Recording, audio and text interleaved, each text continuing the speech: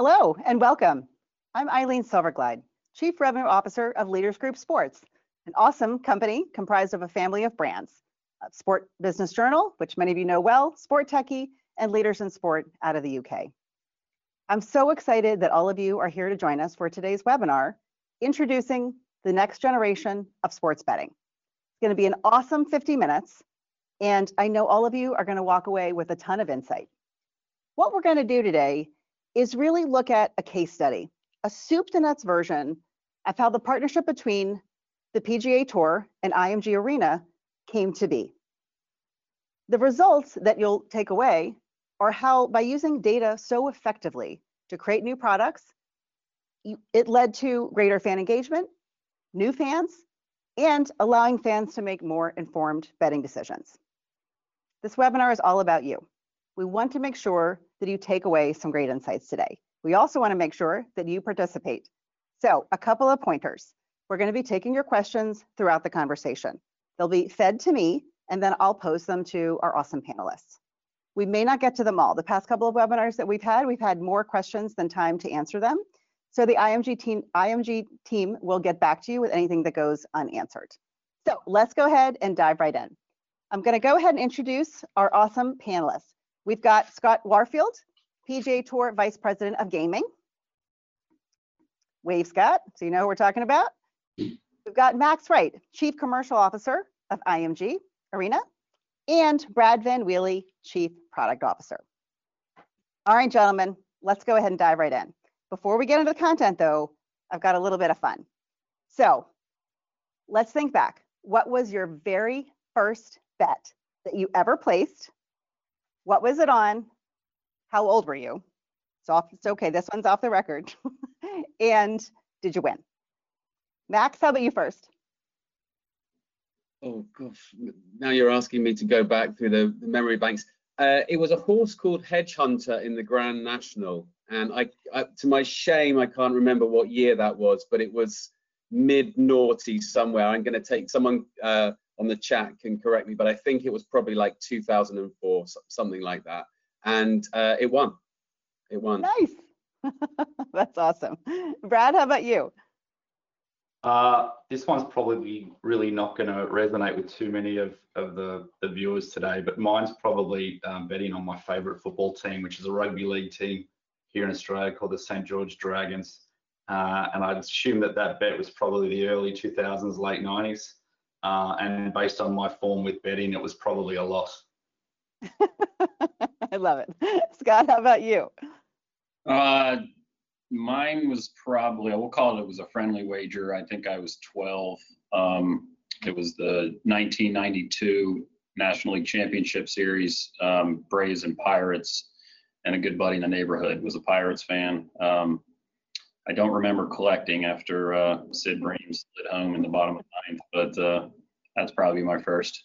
Yeah, awesome. All right, well, let's go ahead and dive right in. Certainly, audience members, if you have anything that you want to share, please do so. I bet there's some great stories out there. So as I discussed right at the beginning there, this is a soup to nuts case study. So of course, we're going to begin at the beginning. And when we were talking about this conversation today, there was a phrase that really struck me, which was waking the sleeping giant. And Scott, you shared with me, gosh, I think going back now a couple of years, but as you took over the role at the PGA Tour, can you share with us what was the opportunity that you saw ahead? So just kind of wind us back. Let's set the stage on this story. Yeah, I think it's a good place to start, Eileen, and I would say it's still one we spend a lot of time talking about. But when I was looking at this, in my NASCAR days and talking to the PGA Tour guys, I mean, I think all of us that got into this domestically here in the States, dating back 17, 18 when we really started to look at it, it started with studying what Max and Brad probably know better than anyone, which is, how more mature markets have developed over time. Like Europe, where, I don't know, guys, 60, 70, 80% of all bets happen in play. And of course, that hasn't been what the States historically have done in non-legal markets.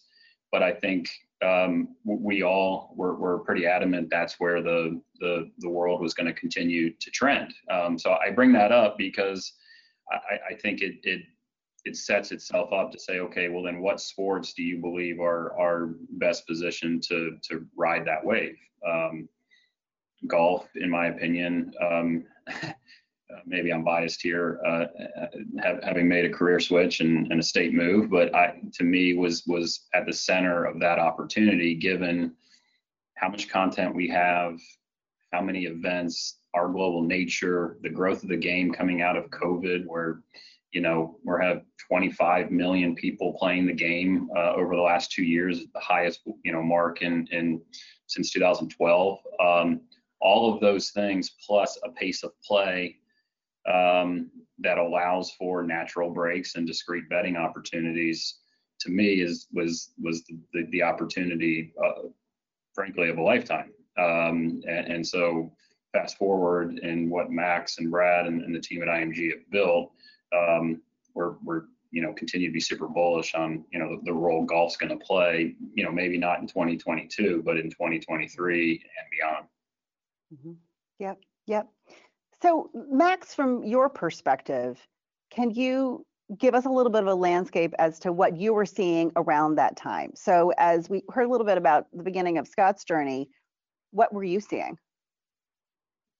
Yeah, so I mean, IMG Arena has quite a rich history in the live betting space, particularly with the delivery of live sports data in conjunction with rights holders. We've done a lot of work in tennis, so we were very close to the value proposition that a live sports offering would bring. And one of the things that kind of leapt out at us was that between 2012 and 2018, the growth in the contribution of live revenues to overall sports revenues was really significant. It grew from 40% to over 60%.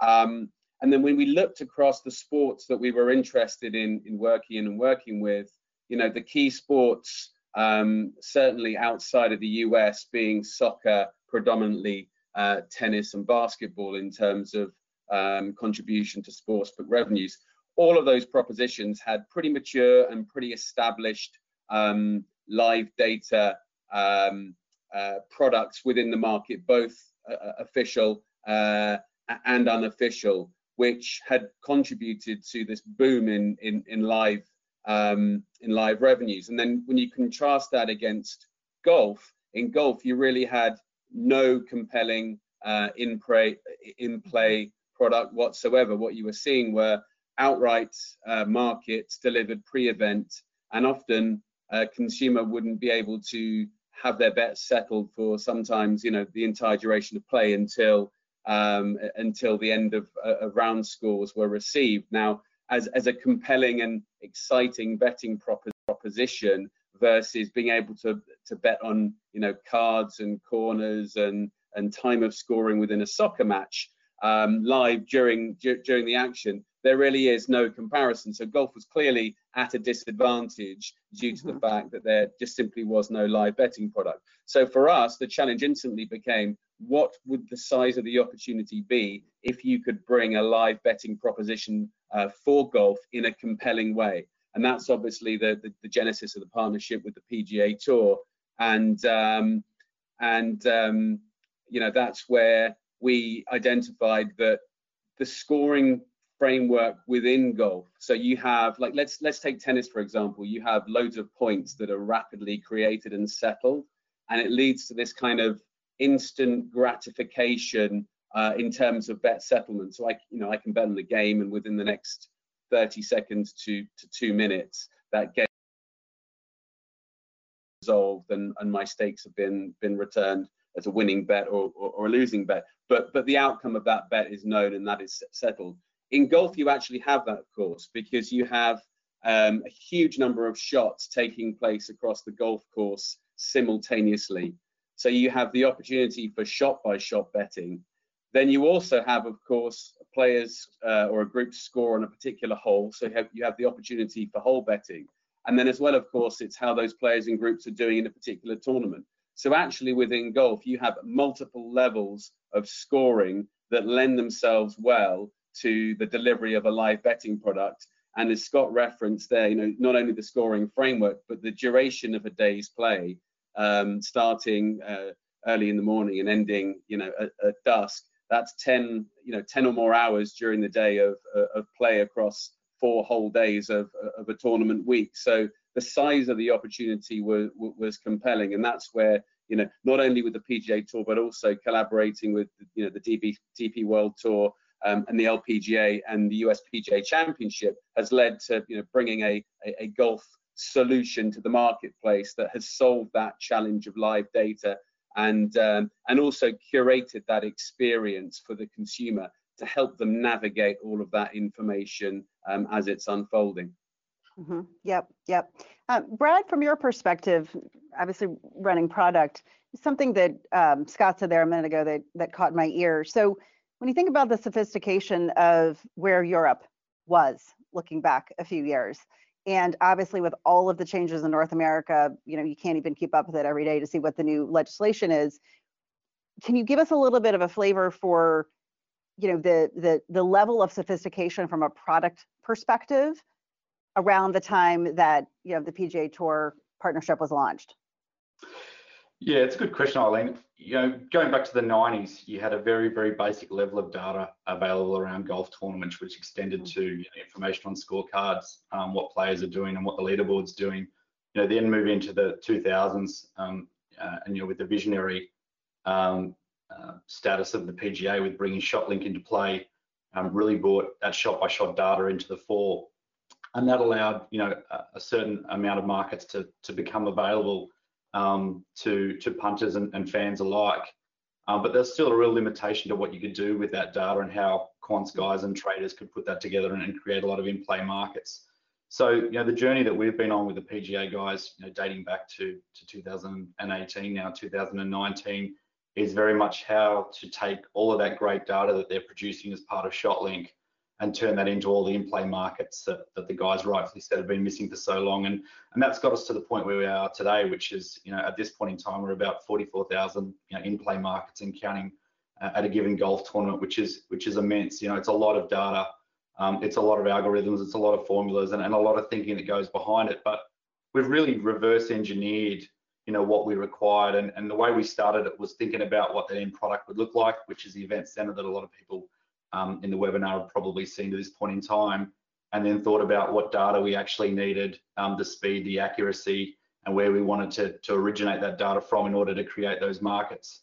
And the proof in the pudding is what we have today, which is, not only do you get the player information, you get the tournament information, but you get a real detailed level of forensic information about every player and every shot. We talk about whether a shot is obstructed or unobstructed, which has a huge bearing on where, on how they're going to price that shot and whether they're going to hit the green or hit the fairway, depending on where they are on the course.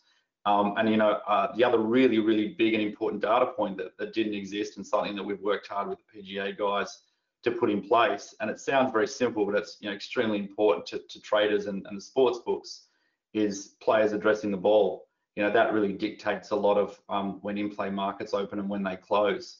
And even spending the time in collaborating with the PGA guys on what the definition of addressing a ball actually means. Is it when the player takes a club out of the bag?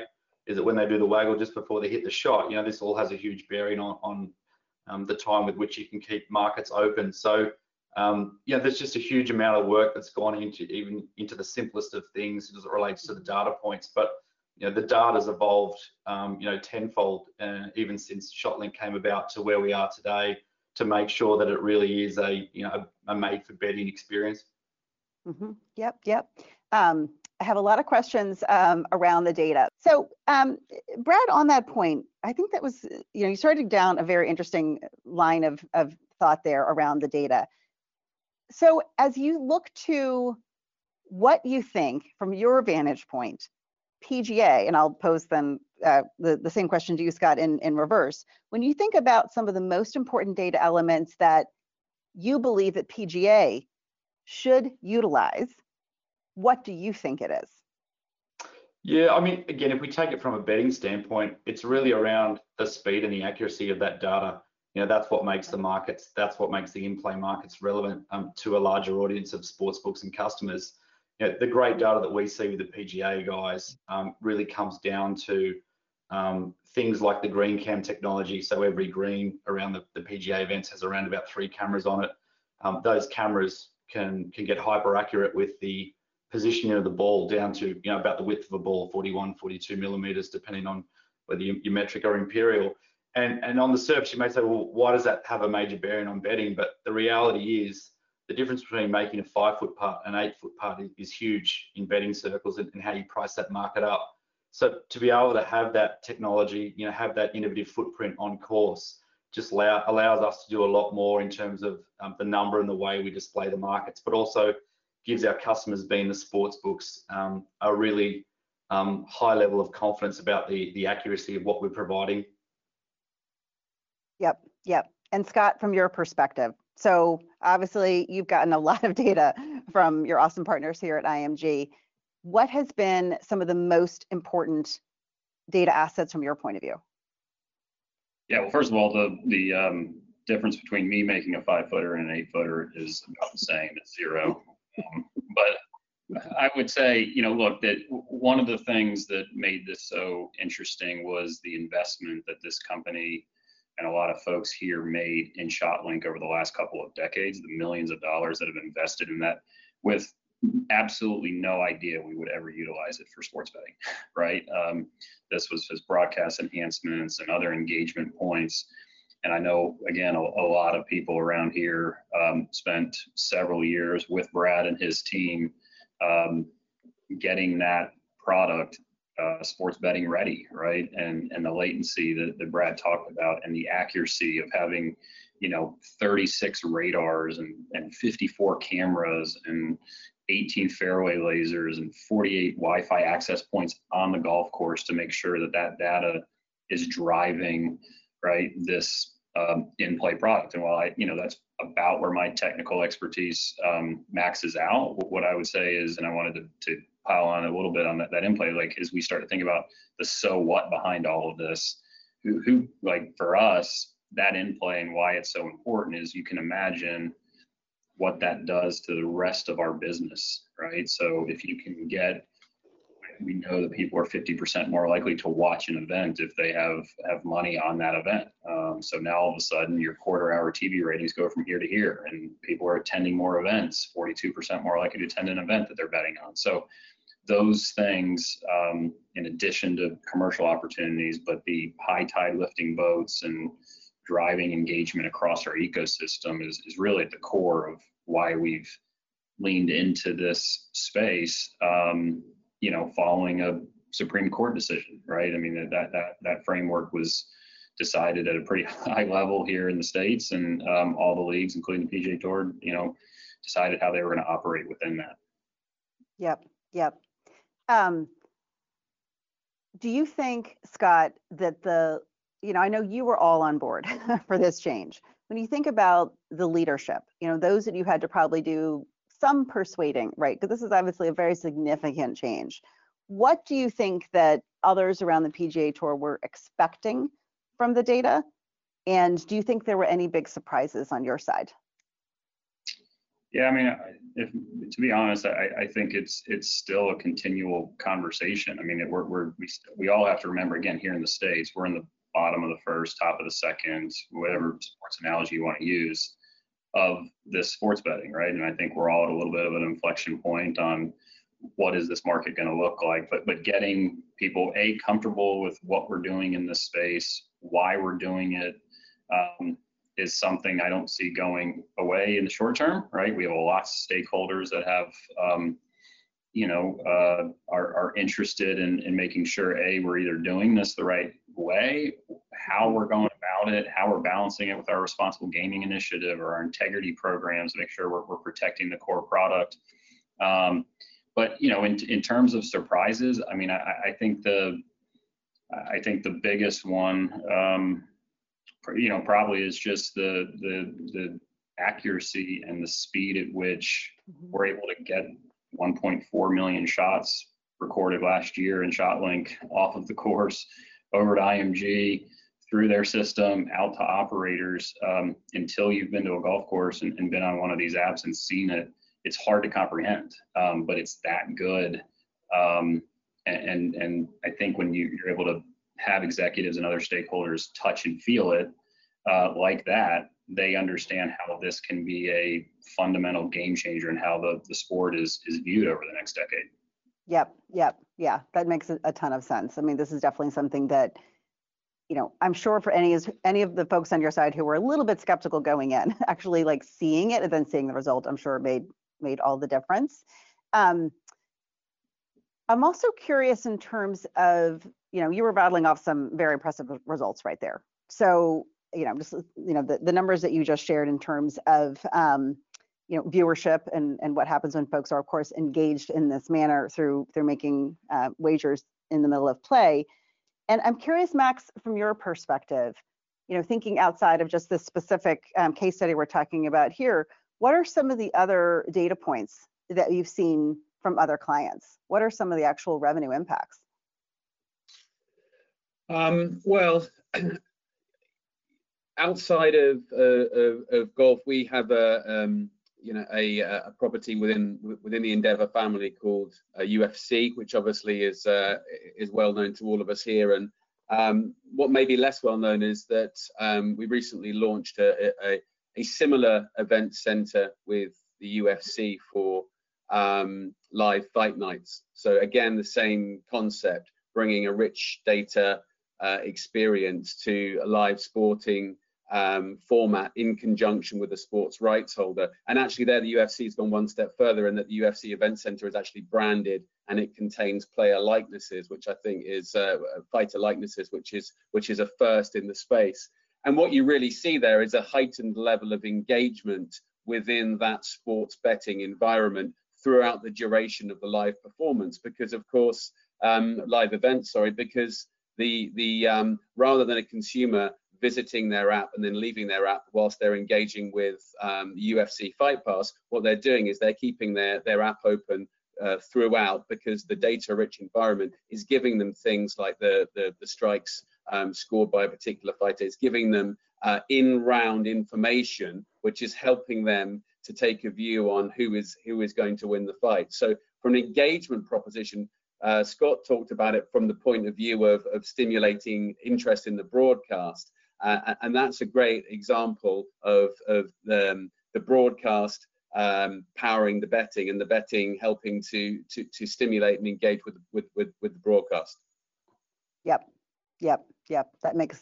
That's tremendously important too. I mean, there's a lot of ways to look at the impact of something like this, and I'm sure that's a question that a lot of our viewers have, is if they're thinking about investing in something like this, making a change for their own businesses, how do you measure the impact? Just circling back though one more time on some of the more intriguing data points. So Brad, just another one over to you. Where have you, when you think about product development, how do you recommend that folks actually measure the impact? So we talked about app usage, we talked about engagement in terms of viewership. What are some of the things that you have in the back of your mind in terms of metrics as you're developing new products, and obviously, the ones that we're talking about today? Sure. Yeah. I mean, on a simple level, Eileen, it is the basic stuff like looking at the metrics about usage and where people are using, how they're using it, where that engagement's coming from, on what platforms, on what devices. That's a pretty simple answer. The more, I guess, advanced answer to that is, for us, even going back to the day where we first thought about what the initial products for this project would look like, it was really about collaborating with the customer, the sportsbook, alongside the PGA guys. And so way back when this was just an idea in our heads, and we still were not even, I think the ink wasn't even dry on the contract with the PGA. We were already talking to a wide variety of sportsbooks, our customers effectively, to say, hey, this is our thought, this is what we want to do, these are the products we want to build. What do you think? Does this work for you? If we have these data points and we can get you this data and these markets with this latency, is that going to be a product that you think that you can sell and your customers are going to adopt, and they're going to want you to make the investment in taking that product and making golf a critical part of your sports book? And so again, it was really about reverse engineering it and spending a lot of time with the customer base. So I would put a lot of it down to planning and research even before we wrote that first line of code or came to the PGA guys and said, hey, you know, ShotLink's great, but these are the sort of, you know, refinements and modifications we'd like to make and to get it ready for betting purposes. I am very interested, Brad, where you were on product development and the partnership with the PGA. So Scott, maybe you can share a little bit from your side of, you know, we just kind of heard Brad's point of view in terms of reverse engineering, starting with the, you know, the end goal in terms of what the product portfolio should be.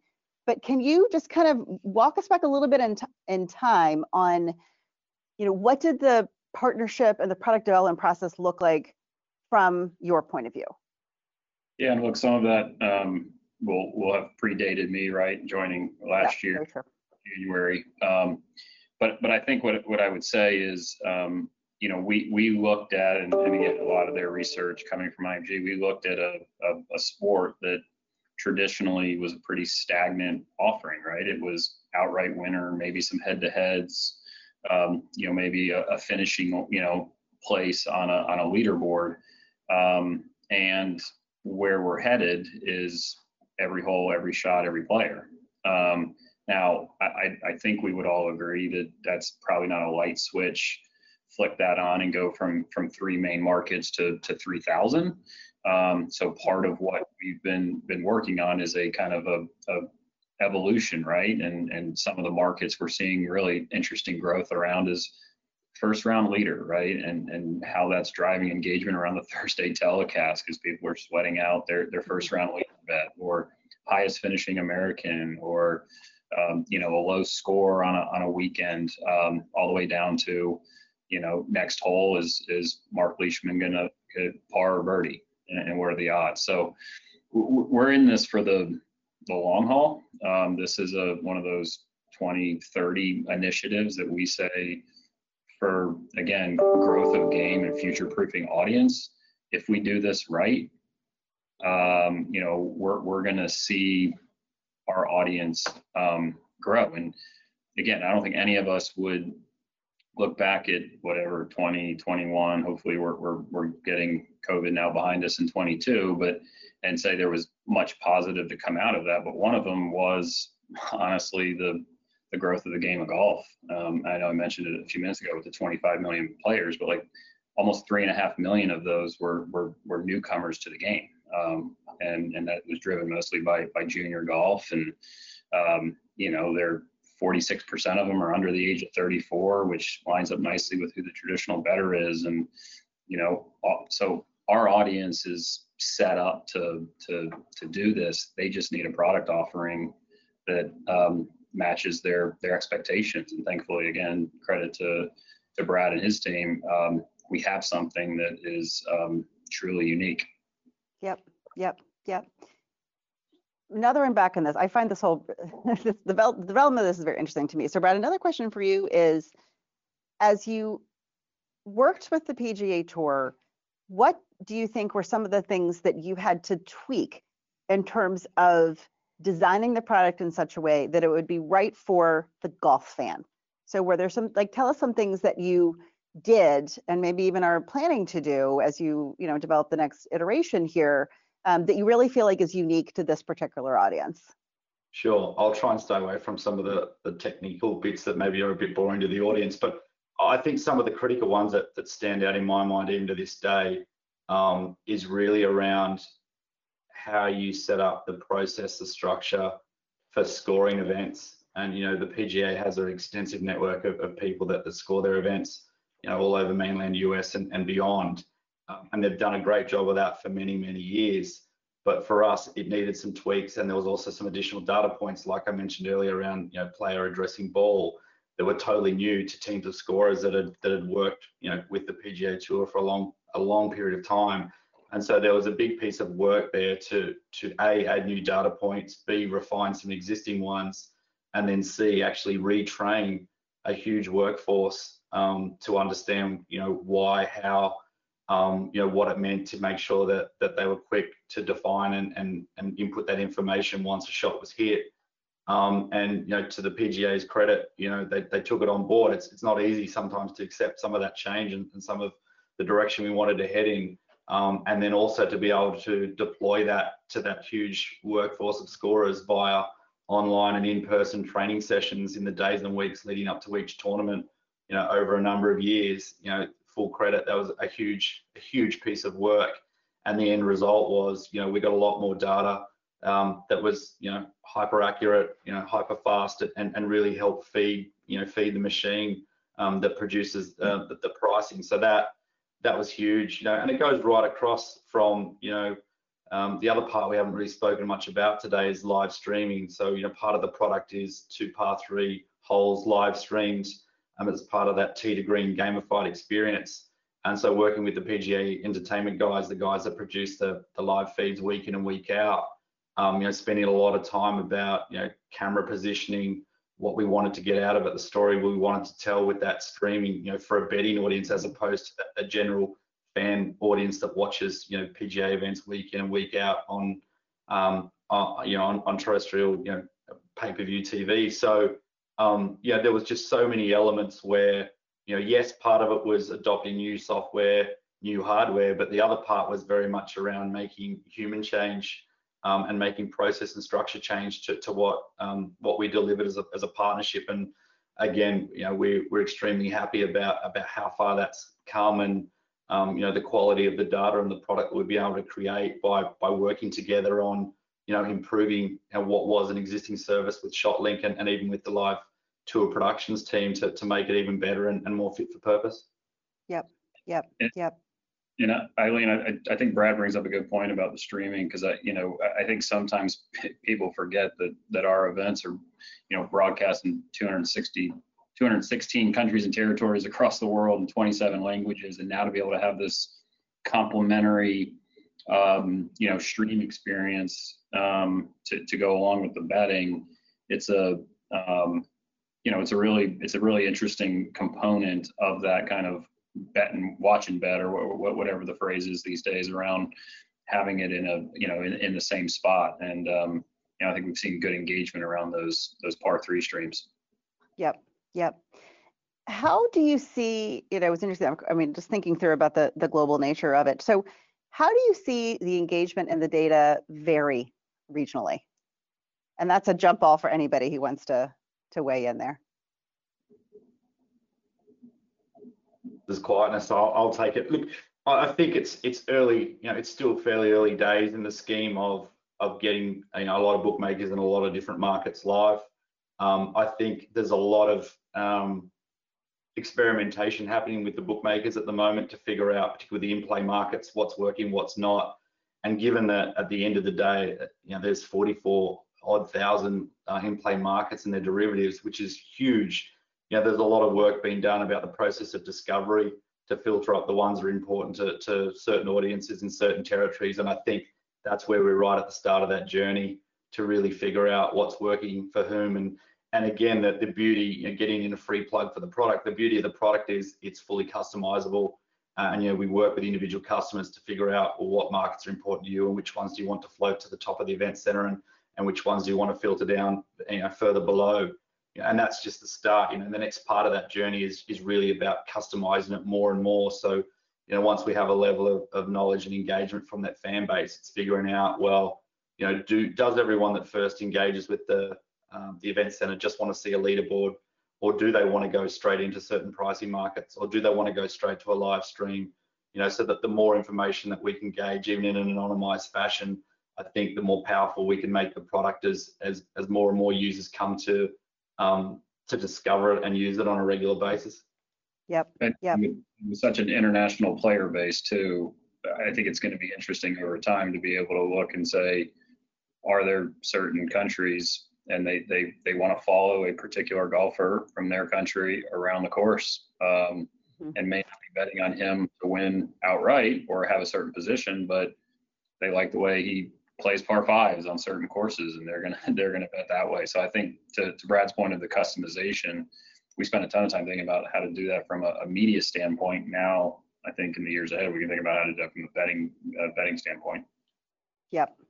Yeah, that's an awesome view into into new products there. I'd love to go ahead. I know we're getting a couple questions here around implementation. So let's spend a moment on that. So of course, this is a big change for any organization, and we do need to spend a moment, as I mentioned here, just talking about implementation. And so we won't get too technical, because I know these kind of conversations can always go down that path. But you know, certainly, Max, to you first, please.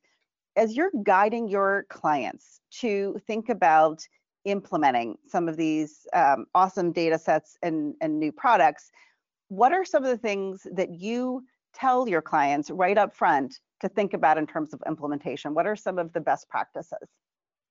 Yeah, well, I mean, the implementation is a big topic with a sport as large as golf. In terms of the richness of the data. And in fact, it's kind of linked to the last sort of topic of discussion around directions that we went in with the product. I mean, one of the decisions that I think we got very right early on was that we decided to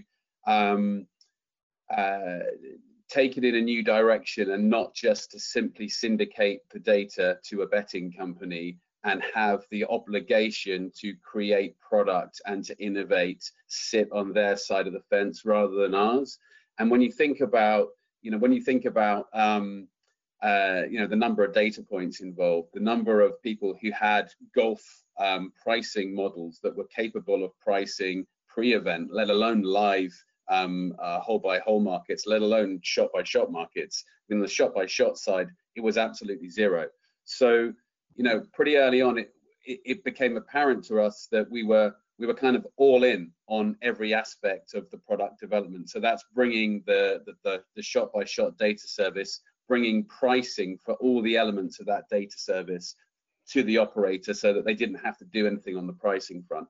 Then, as Brad said, bringing and designing a set of modules on the event center that allows the operator to provide a curated experience for the end consumer. So if the end consumer wants to sit on a leaderboard all day and follow the tournament that way, they can.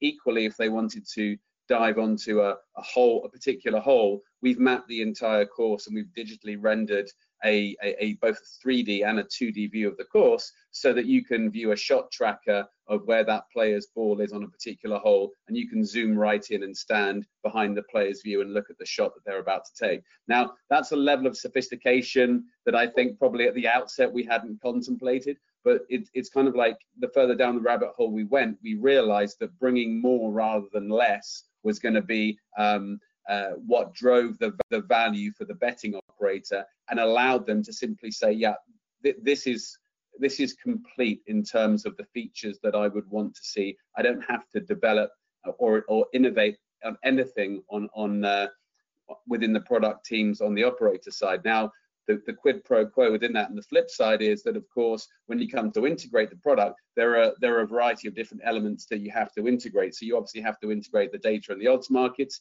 You have to integrate the live event center. And I think one of the things that we've learned within the delivery of that product is optionality, and providing different ways for the operator to consume. So a data-rich version of the feed and a slightly lighter version of the feed that allows some operators to get to market quicker by taking and integrating that lighter version. And then in the variety of some of the market types, Brad's referenced it there, but you can turn the volume up on certain market types that are resonating well, and drive the visibility of those markets to the top, whilst pulling back on some of the other market types. So through the experience of working with many of the operators who are already integrated and live, we're constantly learning about new ways to drive an integration that provides an operator with the options that they want to see. And going forwards, we're looking also at providing a hosted version, which sees the operator having to embed only an iframe as well onto their site as well, and turning over the management of the product. So again, looking to make it as simple and as straightforward, whilst retaining that entire breadth of product quality across all the different areas, the visuals, the data, the odds markets, and the live video streaming as well. Yep. Scott, how about from your point of view? So you don't have to share all the bumps in the road, but I'm sure there were some. If you think about our audience here, what are some things that you would say, don't do this, do this when it actually comes to implementation? Oh man, that's a tough question. It's hard to say, at least from the seat I sit in, because I'm not sure we knew what to expect. Right? I mean, these guys are the experts in the gaming space. I've been doing it all of 3.5 years or whatever it is. I think one of the learnings has been, and none of us saw again COVID coming, but the integration piece being a heavy lift. And with here in the States, as new states came on board and priorities are, people are thin, offices are thin, and finding the time to devote to this, the dev resources to devote to this. I empathize with our operator partners. I mean, they all say the same thing. Like, we're seeing golf grow, right? Golf handle for the Players Championship was up 50%. They're seeing it outpunch its weight. They will tell you the same thing. We think this is one of the growth engines for them over the next decade in terms of their percentage of revenue. At the same time, right now it is smaller comparatively than some of the others. So, we spend a lot of time talking to operators about thinking about, what this whole thing looks like in 2025, what it looks like in 2030. And yes, I think we would all admit golf has not been a top 5 player. But I would say that the data, to Brad's point, wasn't available. The product wasn't great. The offering was what it was, and I think a lot of our fans said, yeah, cool, I'll throw a bet in on who's going to win the tournament and take a shot at 144 players. Really hard and not super engaging. So just, picking the spots, finding the right times to have those conversations, knowing that, again, this is not to use another but this is a marathon, not a sprint for us. And it's why we have a long-term deal with these guys and are locked arm in arm with them on everything, because this is the cornerstone of what we're going to do in the space. And that won't change. Yep. I mean, what I definitely heard from you there, Scott, is got to educate everybody that, along the way, right? I mean, this is true of any implementation, of course. Like, it's about getting buy-in up front, but it's also being realistic with people that it is going to have some bumps in the road, because if you don't know what to expect, in some ways people will fear the worst or expect a miracle outcome that is just not reality. So it really does, from what I just heard from you there, is really about educating. And then finally, Brad, on this topic, from your perspective, does that resonate, right? So clearly you're in the thick of this with the PGA Tour here, and certainly with other clients, and in terms of other builds. What do you recommend in terms of education or anything to really, think through and potentially even avoid? Yeah, I mean, I think what we've seen in having a lot of dialogue with a lot of sportsbooks all around the world is, there's a huge appetite for taking the product now that it's live and you can touch it and taste it and smell it, and you know that it's there and it's real. When we started this, back in 2017, 2018, there was a lot of, I think, smirking behind the scenes about, you guys are really not going to be able to deliver something that's going to meet the needs of a bookmaker. The complexity of covering a sport that, covers 4.5 miles of ground in all weather conditions is a very, very different proposition to, a sport like tennis or football or basketball. You've got a closed environment with set fibers and technology, which, don't get me wrong, still has its challenges, but nothing like you do with golf. So, I think once we were able to overcome and prove, first the proof of concept and then the full product, we're at that point, which is a really nice point to be at now, where it's just working through, the customization of the product, what people want. And, it's a competitive environment where you've got sports books that are competing for time on their own development roadmaps to do work on a wide variety of sports that matter to their audiences.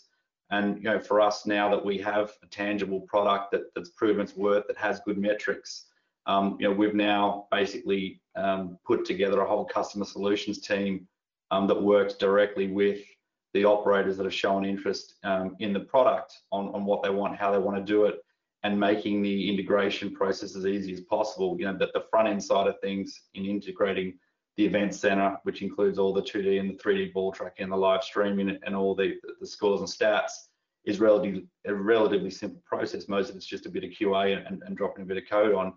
Obviously, integration of the markets, as every sportsbook operator will know, is where, you know, the work and where you earn your keep.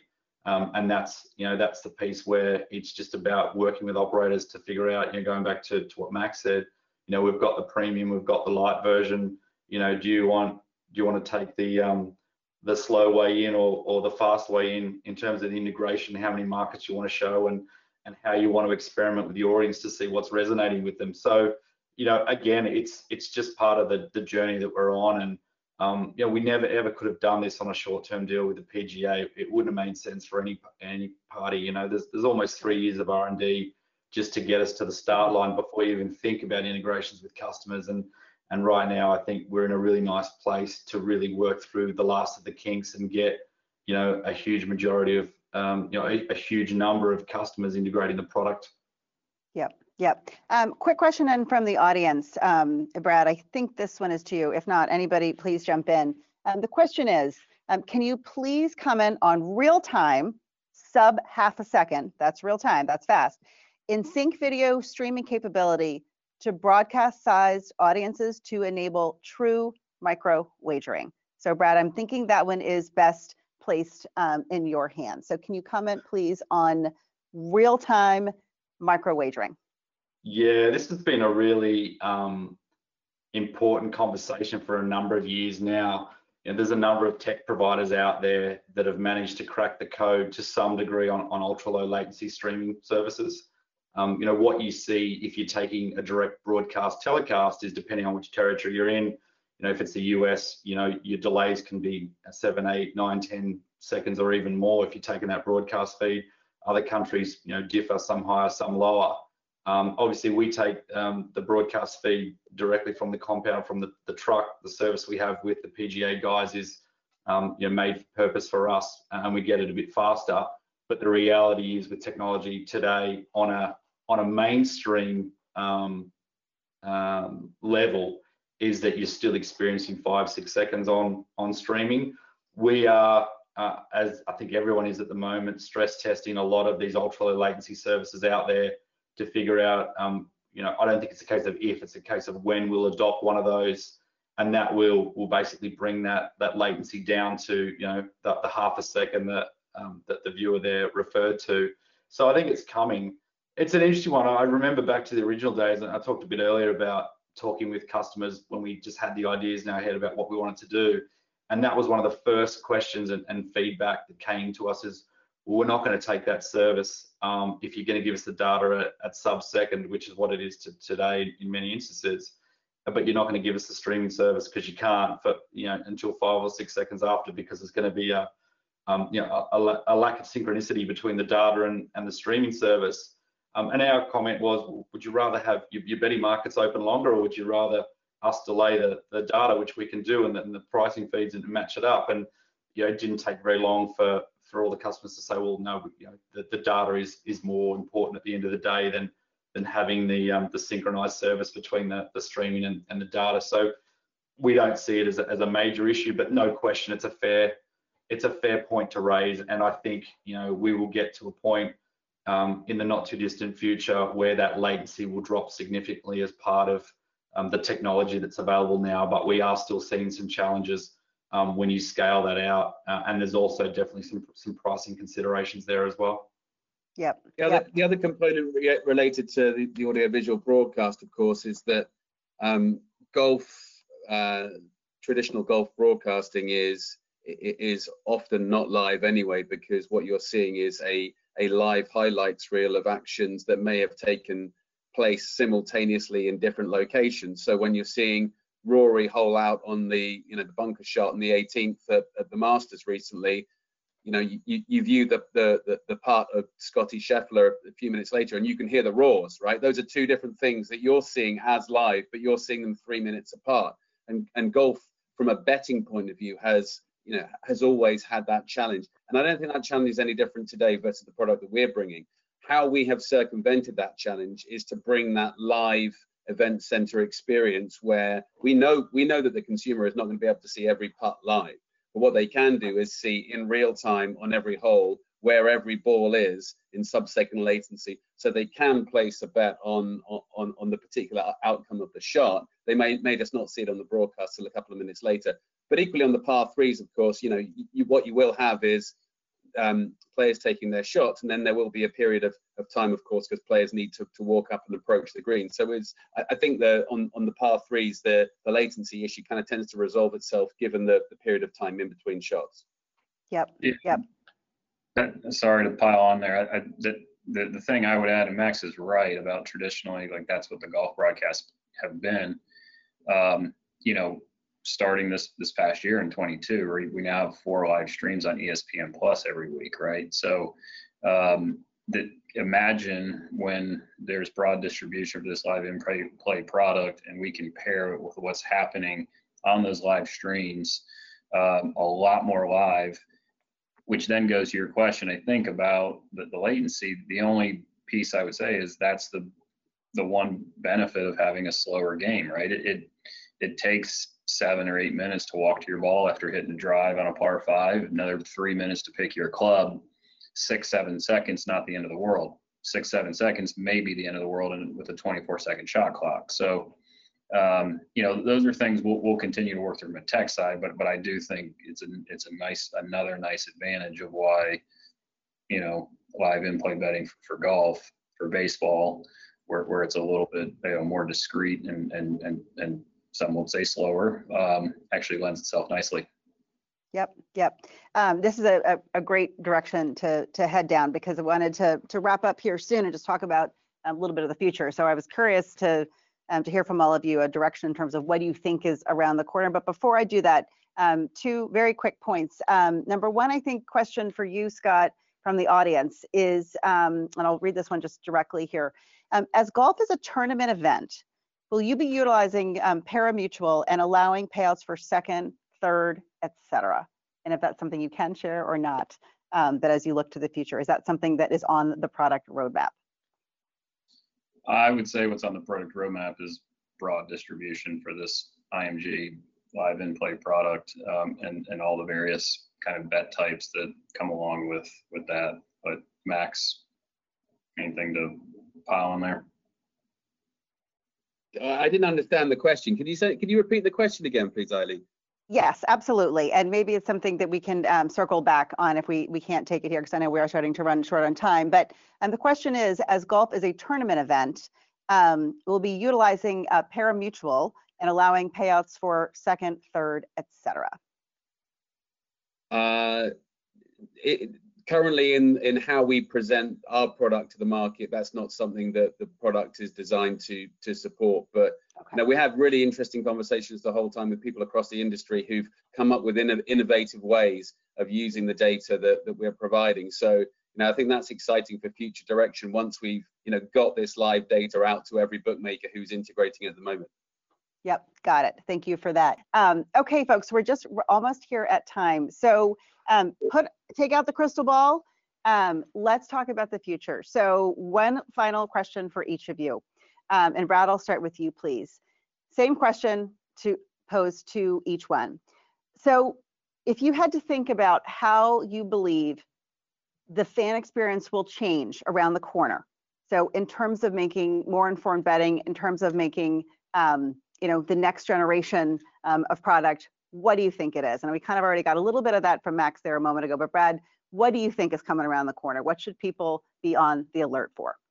Yeah, for me, it's the storytelling and it's the narrative that we can bring into the betting market. And I think we're only just scratching the surface now as we start to reveal more and more data points that are becoming accessible.